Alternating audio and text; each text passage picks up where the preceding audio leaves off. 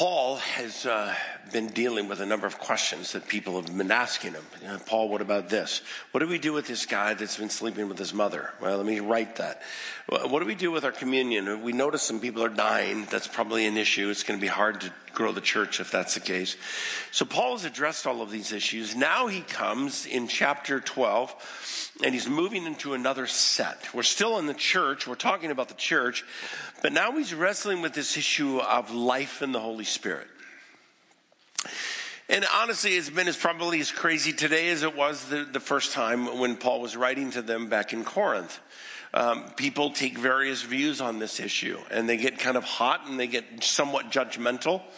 And then we start reacting and start writing certain books, and we're kind of, trying to, and we always argue, if you will, from my perspective, against kind of the polarity, the extremes. Because when it comes to the issue of the Holy Spirit, there's kind of two main categories that people tend to walk in. Number one is they kind of, their commitment is the service will always be orderly. We'll never let that thing get out of control. We believe in the Spirit. We're just not going to let him work. We're not even going to expect it. And they kind of quench it. And they might even devise this kind of systematic theology where the Holy Spirit was active back then, but not now. And maybe we'll say he's active now, but not in the same way. And so we kind of are basically, we're trying to bring it down to an issue. And sometimes we're driven out of the scriptures. But to be quite honest with you, from my perspective, sometimes we just load the text up. And we load it up with kind of our prejudice or maybe some other passages, and we kind of put them on that. On the other hand, and we've seen plenty of these, and that is there are some people who life in the Spirit means that we always must allow anything moderately attributed to the Holy Spirit most often is probably going to be slightly chaotic and extreme. And we even devise certain things or certain gifts that are not, if you will, supported by the Scripture at all. We've devised in our modern day this concept of a prayer language. And I'll talk about that more in a few minutes. I remember years ago when I was living in Oregon for the first time, a friend of mine went down to Eugene. Quite candidly, we went down there because there was a church down there that we were kind of enamored by, and we kind of wanted to see, hey, have they got something of the mastery or of the work of the Holy Spirit that I wasn't a Baptist at the time, and I was in another church, but we certainly didn't align ourselves at all with issues of like the sign gifts, and we'd kind of like written all of those off. But we were inquisitive when we went down there. And we went down there, I think, with an open heart. Hey, what's going on? We want to be involved in something that is of God, much like it's what's happening right now at Asbury. There's this revival that's breaking out. And so you don't want to miss the wave of God. Blackaby, remember those days when he was writing. You should never want to anything that God's doing, I want out. So we went down there, and they had us stand up in this ministry time, and they were doing this thing called being slain in the Spirit. We'd never heard of it. We'd heard of it. We just had never experienced it, I should say. And my friend was on the aisle. That was a good choice on my part. I usually like the aisle seat on an airplane. In fact, I demand it. But for this time, I am really glad that I was a couple of seats in. Because my buddy stood up, and they came by and they said, we're going to receive the Holy Spirit. And they just, smacked him upside the head. And he kind of looked befuddled, and he looked over at me, and I didn't say this, but I was thinking it. They do that again, and we're going back at them. We're going to slay them with something. And so my friend Ron was standing there, man, and he just kind of stood there, and the guy, could tell he didn't receive the Holy Spirit. Not sure why. I could tell. He kind of looked befuddled. And the guy came at him again and just wham, smacked his head. Didn't knock him down. I mean, the guy's an Olympic weightlifter. He's phenomenal. And he stood there, and then he said the funniest thing in the world, my head hurts. I'll never forget that moment. That was one of my all-time favorites. And yet, I mean, we walked out, and honestly, we drove back from Eugene. We were just really disappointed because we wanted to be engaged in something of the power of the Holy Spirit. We really did. I don't want to miss the movement of God. And God forbid, I don't want some category that I have or some fear that I have to create in me a disposition where I'm resistant to the Spirit of God. Or maybe I even quench the Spirit of God. And so Paul's writing to this church, and they've got messes. They do. It's out of control. The church service is crazy. People are doing all kinds of things. And the second thing they're doing, which is really common, is they've elevated certain gifts above others. And they're like, oh, you have the gift of, and whoa, you're something pretty special. And in particular, probably around the sign gifts. I mean, after all, the gift of mercy, nice. You want it when you need it. But let's be honest, man. I mean, if you have the gift of knowledge and you're bringing it to the table, that's like powerful. And because of their immaturity, they were doing this have and have not, and they did this thing where, have you been blessed by the Holy Spirit? Have you received the blessing of the Holy Spirit? And they started creating all of these really bizarre categories that Paul said, you guys have lost your mind. You've come to this place where to be moved by the Holy Spirit is to move into chaos. And Paul says, no. When the Holy Spirit comes in you, you never lose control. It's a principle. You never get crazy. There's order in the church. And so rather than take a side and say, we're going to quench the Holy Spirit, or over here, and we're going to baptize every crazy thing you do, Paul takes this mediating position. But where he starts is not with the gifts, but rather with the church. What brings us together? What's the one thing we have in common? And he addresses this issue of the unity of the Spirit. Now, we have a disadvantage, to be honest with you, I think, because we've been all raised, every one of us have been raised in an extremely independent and individualistic culture. We were taught that. We're bred that way. We think about ourselves. People ask us. We even tell people, do you have a personal relationship with Christ? We don't even have a concept about how is the church expanding your view of Jesus. We don't think that way. We think very individualistic. When I ask you, how are you doing? Nobody responds. My family is doing well. They tell me how they're doing because that's what we've been trained. And what Paul actually wants to do, I think, is change some of the perspective. But we have to realize we live in a culture that is very different than that. We don't think corporately. We don't think familially. We don't think that what this person does will affect me. And we've been trained that what I do in the privacy of my home is my business and it shouldn't be any interest of yours. That's the whole delusion of that whole thinking. That you have this private life that doesn't touch anyone else. That's absurd. It really is. And so Paul wants to step back and say, wait a minute, where do we begin? Because when we see it, we are automatically drawn to it. In Philip Yancey's book, Rumors, there's a story of Jesse Jackson when he went to Southern Mississippi University. And Jesse was there with the president, and they were walking out on the concourse, kind of out in the area in the middle of the university, and just something caught their attention. You don't normally see a guy that's about 6'8" holding hands with a girl that's 3'3". And Jesse just kind of was staring at it and watching them walk across, and then they paused for a moment. And this 6'8" man who was walking like this to a 3'3" girl who was walking like this, they stopped. And he reached down and he kissed her on the forehead and then sent her along the way. Jesse hadn't stopped watching. And the president said, you want to know what's going on? He goes, yeah, I do. He goes, it's a brother and sister. Their parents died when the young man was 16. He promised his mom and dad, I'll never leave her. I'll take care of her. So when he graduated from high school, this 6'8" star had multiple, I think it was 12 different scholarships offered to him. He could have kind of played anywhere, but there was only one school that offered his sister a scholarship. And when you're 18 and your parents have died, you don't go shopping schools and saying, well, you can pay for mine, I'll pay for my sister. You don't have that kind of money. And so he made the choice. I will go to school at the only place that keeps me with my sister. How do you raise people to think that way? How do you think that way in a church?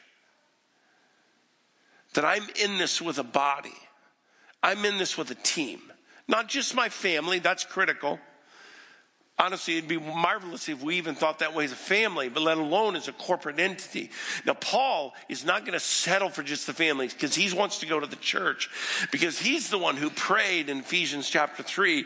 I want you together, you plural, to understand the height and the depth and the breadth of the love of Christ. In other words, you're going to have a kindergartner's perspective of Christ's forgiveness unless you're in the church.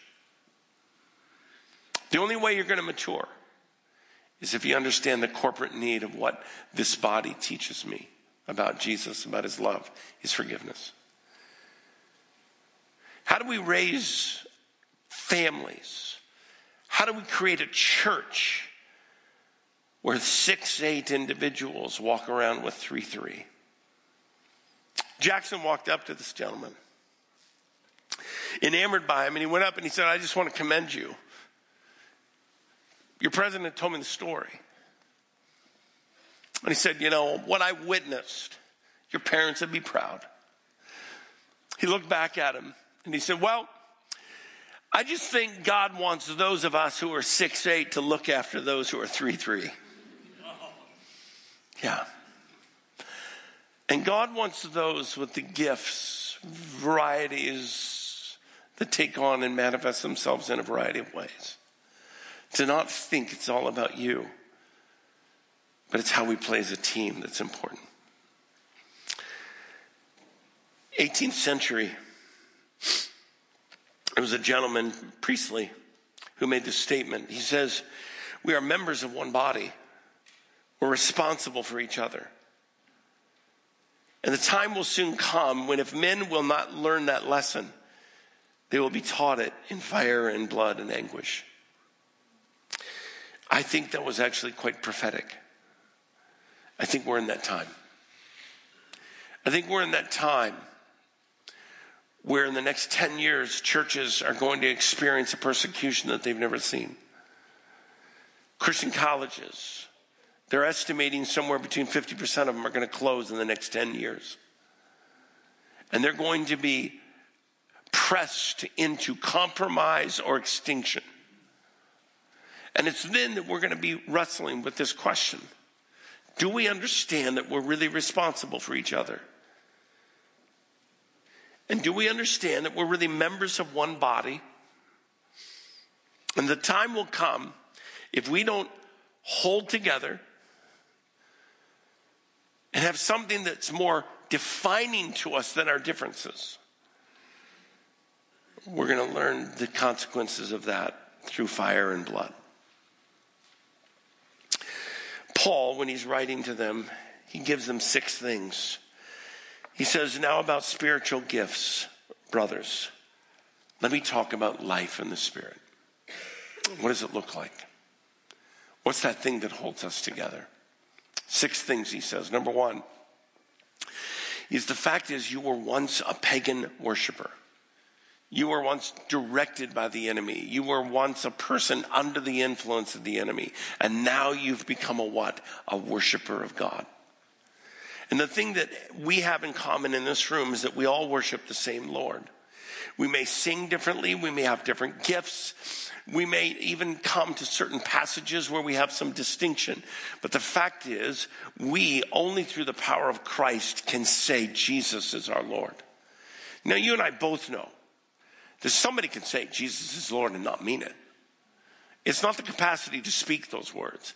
It's the capacity to own those words. It's the ability that a person moves from a stubborn, independent, rogue, rebellious idol worshiper to a person who rejects all of those and moves over in their life to become a person who says, Christ, you are supreme. Idol worship is nothing more than creating something in your own image and somehow strangely entrusting it with power.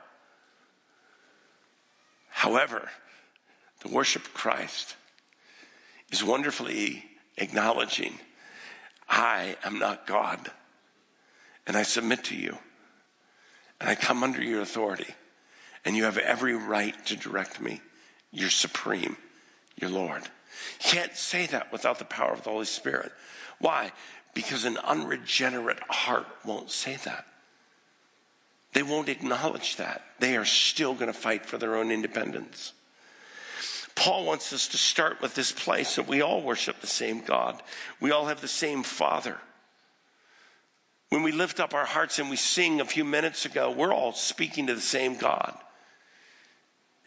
Some of you didn't have a God over here who's created in some image, and some of you have another. You're all talking to the same God, the creator of the heavens and the earth. You're talking to the same God who sent his Son to die for you, and the Holy Spirit that is indwelling you and seeing in you. That's the God that you pray to. That's the God you worship. And Paul secondly moves on, and he goes, not only that, but we all depend on the same God. It's the life stream of which you exist.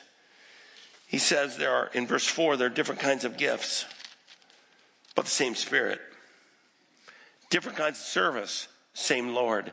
Different kinds of working, same God, who works all of them in all men. The only reason you're alive today is because God has given you breath. The only reason you're not in heaven and that you're not done on this earth. And in fact, God has determined your days far before you ever lived one of them. The scripture says your days. And every day that God gives you is a day that he gives you as a gift. And everything that you have, the grace God has given to you, the family God has given to you, the church you belong to, the gifts that you serve, is because the Father lavishly poured his grace upon you. Years ago, when I first came to town, a friend Don Bubna, who used to be back in the 80s a pastor at Alliance, and we prayed together. One day we were walking. It was a rare day. It was sunny. I looked up and I said, man, Don, isn't this a beautiful day? And Don said, I'll never forget this. My Father made it just for you. Well, that's not true. I understood what he said. What he wanted me to understand is how much the Father loved me and him and you. And how much every breath that I take is a gift from God, should not be presumed upon. And because of that, there should never be a moment in your life that you should elevate yourself above another. The only reason you breathe is the reason that they breathe. Is because God has said your heart can work. The only reason we exist is because God says to the sun, rise. And Jesus, it says in Colossians, carries the firmament, the earth, the whole system in his hands. And the implication is pretty simple. If Jesus were to take his hands away, you and I would disintegrate. All of the systems that God put into place, gravity and all of those things, would cease to exist. They exist because the Father made a decision and the Son to run and to sustain the earth. And if it just for a moment Christ was to take his hand away from this universe, it wouldn't just go on. It would explode. It wouldn't hold together. And God put all of these things in motion. Why? So that we would understand you can't live without him. We all depend upon the same God. And this God who gives us life also gives us gifts. We all participate rather than merely spectate. Verse 7, Paul is writing and he says, now to each one the manifestation, the distribution, if you will, of the Spirit is given for the common good. One of the lies that the enemy is going to try and convince you of is that this church doesn't need you. There's a lot of people here. Yep, there are. And you can go to a lot of really good churches. There's a lot of people here. And sometimes you sit there and say, you know, if I didn't come to this church, they wouldn't miss me. In fact, some of you have tested that. Probably with a little bit of a rebellious heart. You stayed home for 6 weeks and no one called you. And you made the conclusion, you know what? They don't miss me. They don't need me. If they needed me, they would have called me. Do you realize that the basis of your decision is not the word of God? It's the failure of a person to not call you. I wish somebody would. I wish somebody would miss you. I truly do. As much as I wish somebody would miss you, that's not a good rationale to make a decision. What's a good rationale to make a decision is what the scripture teaches, and that is what? Every person in this room is a gifted individual by God. That's what he says. And they are gifted for the common good, for the benefit of the church. What is a spiritual gift? There's a lot of definitions. I'll give you one. It's not overly, fantastic. It's just one. It is a spiritual endowed capacity, gifting that has a spiritual impact for the good and the strengthening of the body of Christ. Now, Paul has a list here. He's given them in this text. And people go down and they look at it, and some they like and others they're uncomfortable with, so they write them off. And then you go over to Ephesians 4 and they look at that list and think, it's different. It's not the same as 1 Corinthians 13. And then you look at Romans and it has a set of lists. And then you look at Peter, he has some lists there of certain positions and also gifting. And so people come to various conclusions. You've probably come to one. I have one. Is this the list that we go by? Is this it? Because if you were taking them, put them all together, I think there's about 21 of them. Is that it? I kind of think that if God had an exact list that he was like, this is it, don't go beyond this, he probably would have given it to us. I don't find God elusive. I find him quite communicative, and he tells us what's important. The fact that he gives us in 4 different locations a different list that somewhat overlap, but not all of them by any stretch, probably is an indication that there's not an exact list that we ought to say, this is it.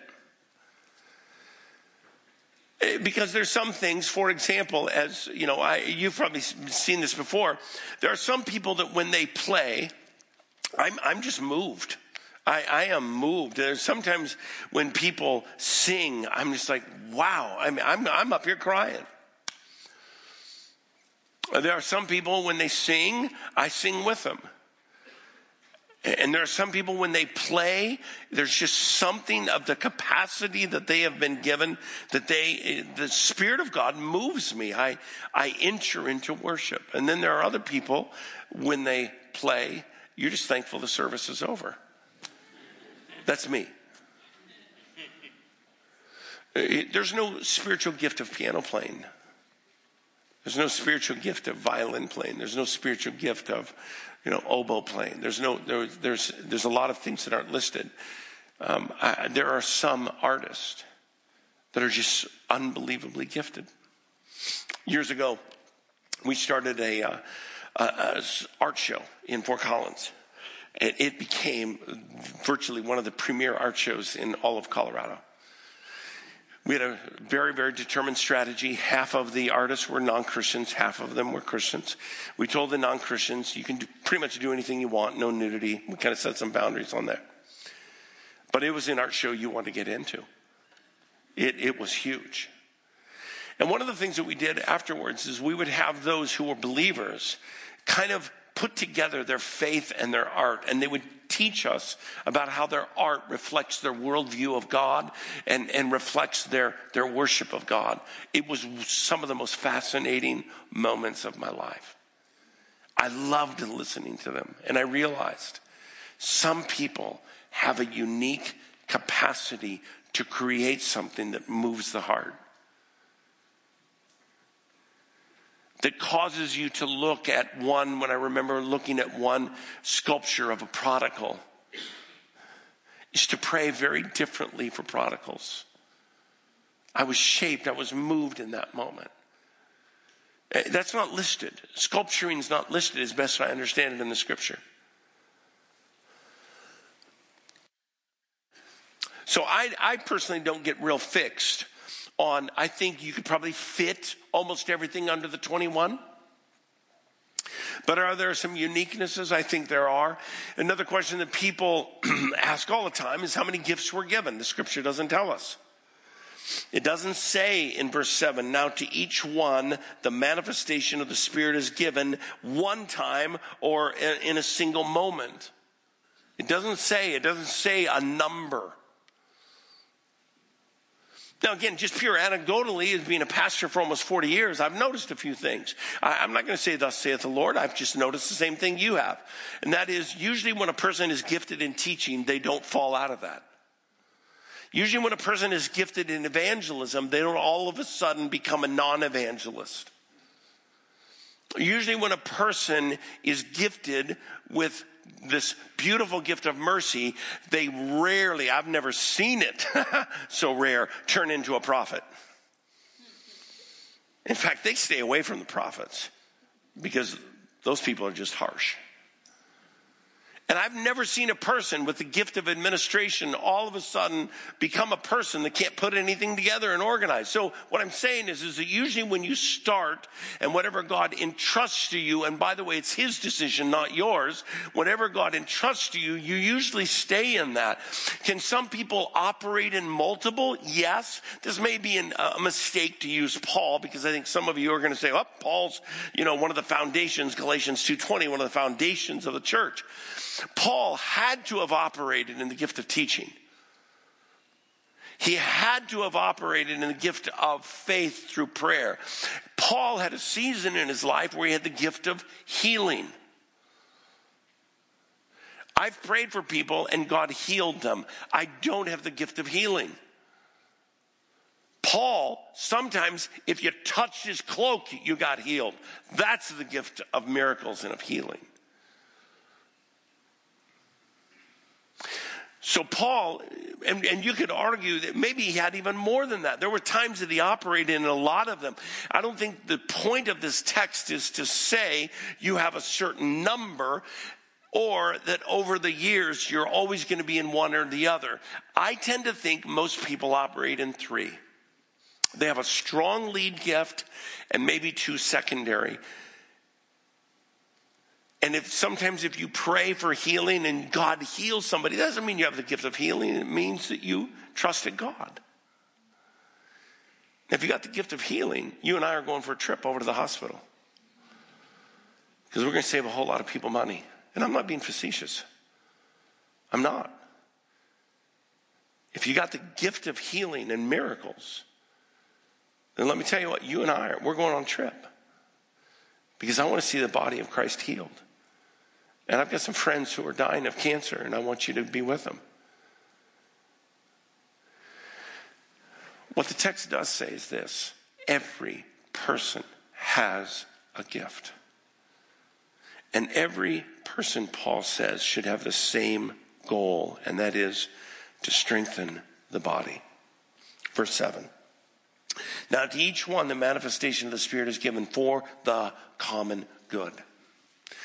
I don't mean to say this to pick on anyone, and feel free to come up and chat afterwards. I'm going to shoot straight with you as best I can. But the whole concept of a prayer language biblically does not make sense to me. Because the criteria of a spiritual gift is for the common good, not for you. The teacher must teach. The leader must lead. The mercy expresses mercy. The administrator has the capacity to administrate, not their own personal life. Not one gift that you can show me is for the purpose of edifying your life. It's for the benefit of what? The body of Christ. And I've asked, and I'm not exaggerating, 100 people, tell me how your prayer language that you pray with no interpretation, called the gift of tongues, edifies the body. And out of 100 plus people that I've asked, I've never gotten an answer. Not one. Why? Because it's a gift that's been designed for the what? The edification of their own soul. You can call it what you want, but please don't call it the gift of tongues. Because it doesn't align with Scripture. Now, I may land in some places where you're a little uncomfortable in the Holy Spirit. I'll make sure I do that. I don't want to disappoint you. But my dear friends, we have to come back to the Bible and say, this is our guide. This is our parameters. And if it doesn't fit with the Scripture as best we understand it, then we have to reject it. No, we don't have to be mean about it. We don't have to be snooty about it. We don't have to take some position where we're in judgment of people. But you will do people a kindness if you continue to bring them back. What's the text of Scripture say? What's the ultimate aim of spiritual gifts? It's for the common good. Paul says in Ephesians 4, it's for the maturity of the body. It's not given to you to use at your own discretion. It's given you to strengthen the body. It's not given to you by selection. I remember, honestly, for years, I just kind of had it out with God. I wanted to have the gift of evangelism. I really did. I wanted to preach, and Greg Laurie and others were kind of my model. And it's like, God, I want to see more and more people come to Christ. I do. And I was kind of joking with Reed. It's like, man, I preach every week. You come in here, preach one weekend, and 21 people get saved. Kind of ticks me off. I'm seeing that in jest. But I actually had to really submit my heart to the Lord. It's like, Lord, I want to add a gift. And if you want to negotiate, I'll let you know which one. I don't mind if you take it away. But I want to add one. And he said no. He said, it's not that I don't ever get to lead people to Christ. But you and I both know that there are certain people that God just has uniquely said, you're going to be one of my instruments. It doesn't mean we get off the hook. It doesn't mean, I don't have the gift, I'm done. No. It means that I will watch people that God has anointed marvelously for the common good of the church. And rather than be jealous of that, God says, I want you to celebrate that.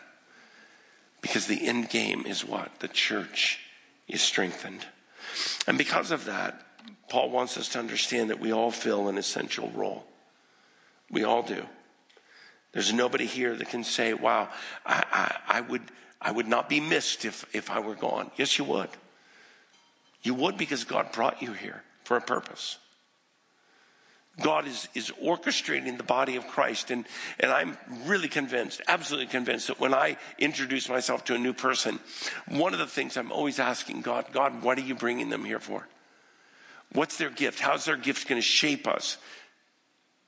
How's their gift going to expand us? How is it going to mature us? And as Paul goes down through this text, he begins to kind of unpack a number of things. He says, to one, there's given through the Spirit the message of wisdom, another the message of knowledge, to another faith by the same Spirit. And he goes down through these. All of these are the work of one and the same Spirit. What's his point? We need them all. Every one of them is essential. This afternoon, if you're a football fan, you're going to watch two teams. And in particular, you're going to watch one guy that they decided is so critical, they're going to pay him $450 million to play. That's a lot of money. I'm not jealous at all. I just wish he knew me.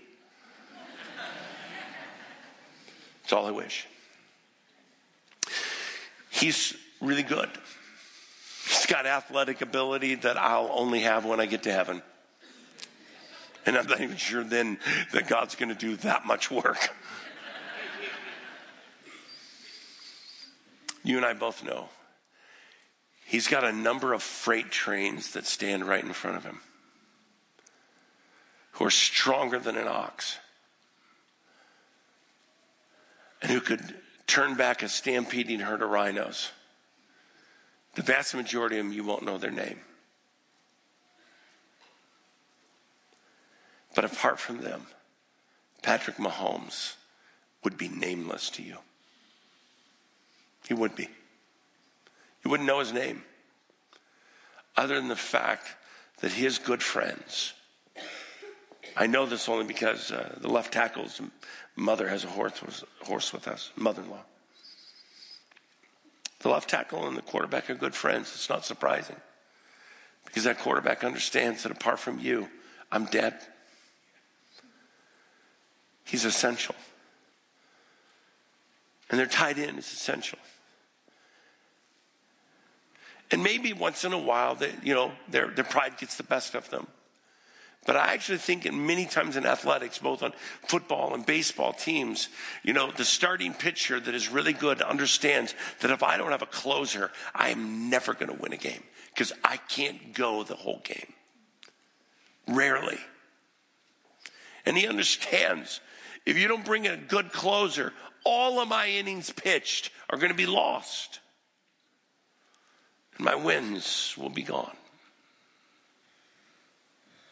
They tell me that in the church, 80% of the work is done by 20% of the people. For 40 years, that's all I've ever heard. I wonder who makes up those stats. It's clearly not a pastor. Probably some expert that gets $450 million a year for writing books.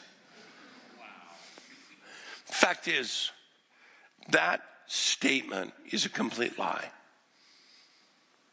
I offer our church.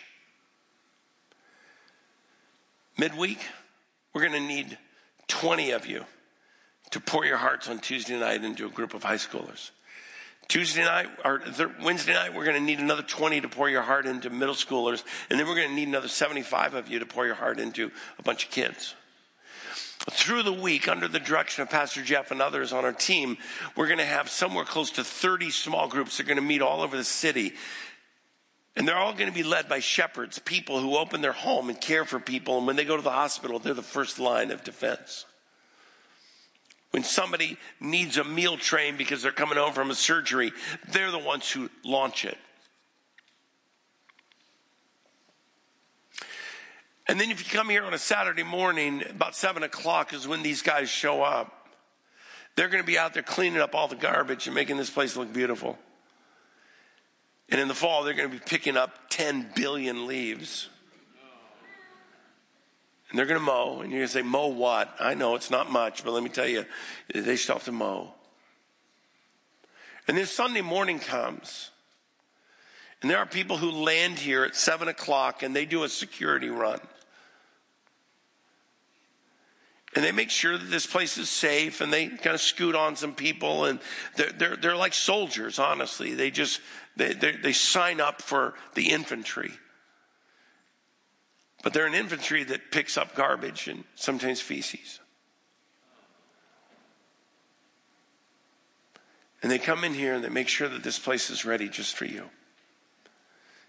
In particular, they have a high value for our families with young kids. They want you to feel safe. I'm sorry I missed 39 other ministries. It is one of the biggest perpetrated lies in the church that 20% of people do 80% of the work. On Saturdays, you're going to have 200 coaches and refs and all spread all over the city, loving these 800 kids and upward.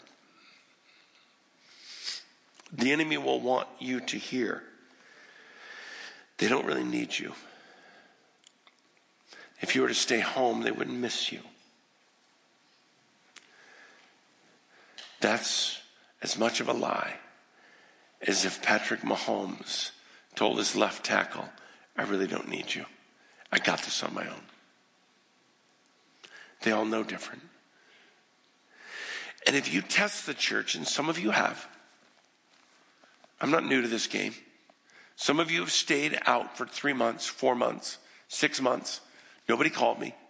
They don't need me. Can I encourage you?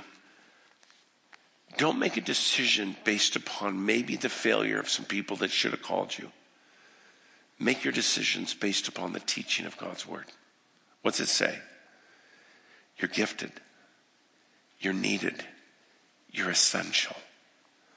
And without you, we're weaker. But with you, we have an incredible team. Finally, Paul says, we've all experienced the same baptism. I can't tell you how many times, probably you have too, somebody has asked, have you received the baptism of the Holy Spirit? I tell them very quickly, absolutely I did. When was it? The day I got saved. Why do I say that? Because of the scripture. The Bible tells us in verse 13, for we were all baptized by one Spirit into one body, whether Jews or Greeks, slave or free, we were all given the one Spirit to drink. We all go to the same well. The day you got saved is the day you got indwelt, filled, and received the power of the Holy Spirit. It's what adopted you into this church. It's what sealed you. It is what cleansed your heart. All of those things happened the day you got saved. Pastor, is there any change in relation to the Holy Spirit? Oh, yes. Yes. You can quench the Holy Spirit. Galatians 5, you can be out of step with the Holy Spirit. Ephesians 5, you can be not influenced fully by the Holy Spirit. But that doesn't mean you need a second dose. It means you need to be obedient. It doesn't mean that you need to be baptized again. You got it. That's what brought you and initiated you into the relationship of the body of Christ. You have the Holy Spirit. You have all that you're ever going to get. Can you quench it? Yes. You have a steady diet of porn, you're going to quench the Holy Spirit. You have a steady diet of gossip, you're going to quench the Holy Spirit. You unleash your anger and rage, you're going to step outside of the Spirit and you're not going to have the power of the Holy Spirit. But it doesn't mean you need to be rebaptized. It means you need to be obedient. Because when you're obedient, when you understand that we all worship the same God, we all come under and depend upon the same Holy Spirit. We all drink from the same well. It's then when we submit ourselves to each other that we play a beautiful, beautiful song. In a few weeks, on Good Friday, the orchestra is going to play. I love it. I love it. All of these different parts coming together. If all we had on that evening were the cymbals, well, it'd be like if we just had a whole concert of oboes. For those of you who play oboe, don't be offended. I'll pick on somebody else in a minute. But if you told me that we're having a concert where the piccolos are going to play, I'd say probably not going to show up. But if the orchestra is going to play, but God forbid that the oboes come and say, hey, you know what? I don't care what the pastor's doing and I don't care what the conductor's going to do. We oboes, we're going to show that we're here. And if they decided to go rogue and play their own thing, the conductor would be embarrassed. The oboes would be embarrassed. And the rest of the orchestra would be saddened and frustrated. We live in a culture where people frequently want to deny the historical reliability of the Gospels. They want to tell you that there is discrepancy in the Scripture and it's inconsistent. They want to take the supernatural out of it and make it a narrative block of information that has the authority of Huckleberry Finn. And then God says, let me put together the church. And let me bring a variety of people, all uniquely gifted. And like a beautiful orchestra, let me bring them together and under the conductor, Christ. Take all of their instruments and submit to one who will lead them. And what will happen, Jesus said, is this world out here that will do everything to discredit the Scriptures will hear the music of the church. They will come in and they will witness it. How do I know that? 1 Corinthians 14, we'll get there. It tells us. And they came in and they heard and they witnessed the submission of the church and their conclusion of surely God exists and is in this place. You see, your and my submission is because we're all a part of his orchestra of grace. And when we live that way, and when we understand the privilege of being on this team, and the joy of being nurtured and strengthened by others, and nurturing and strengthening other people, it's then that we sing a song that this world hears. And it's then that they're drawn to Christ through the unity of the Spirit.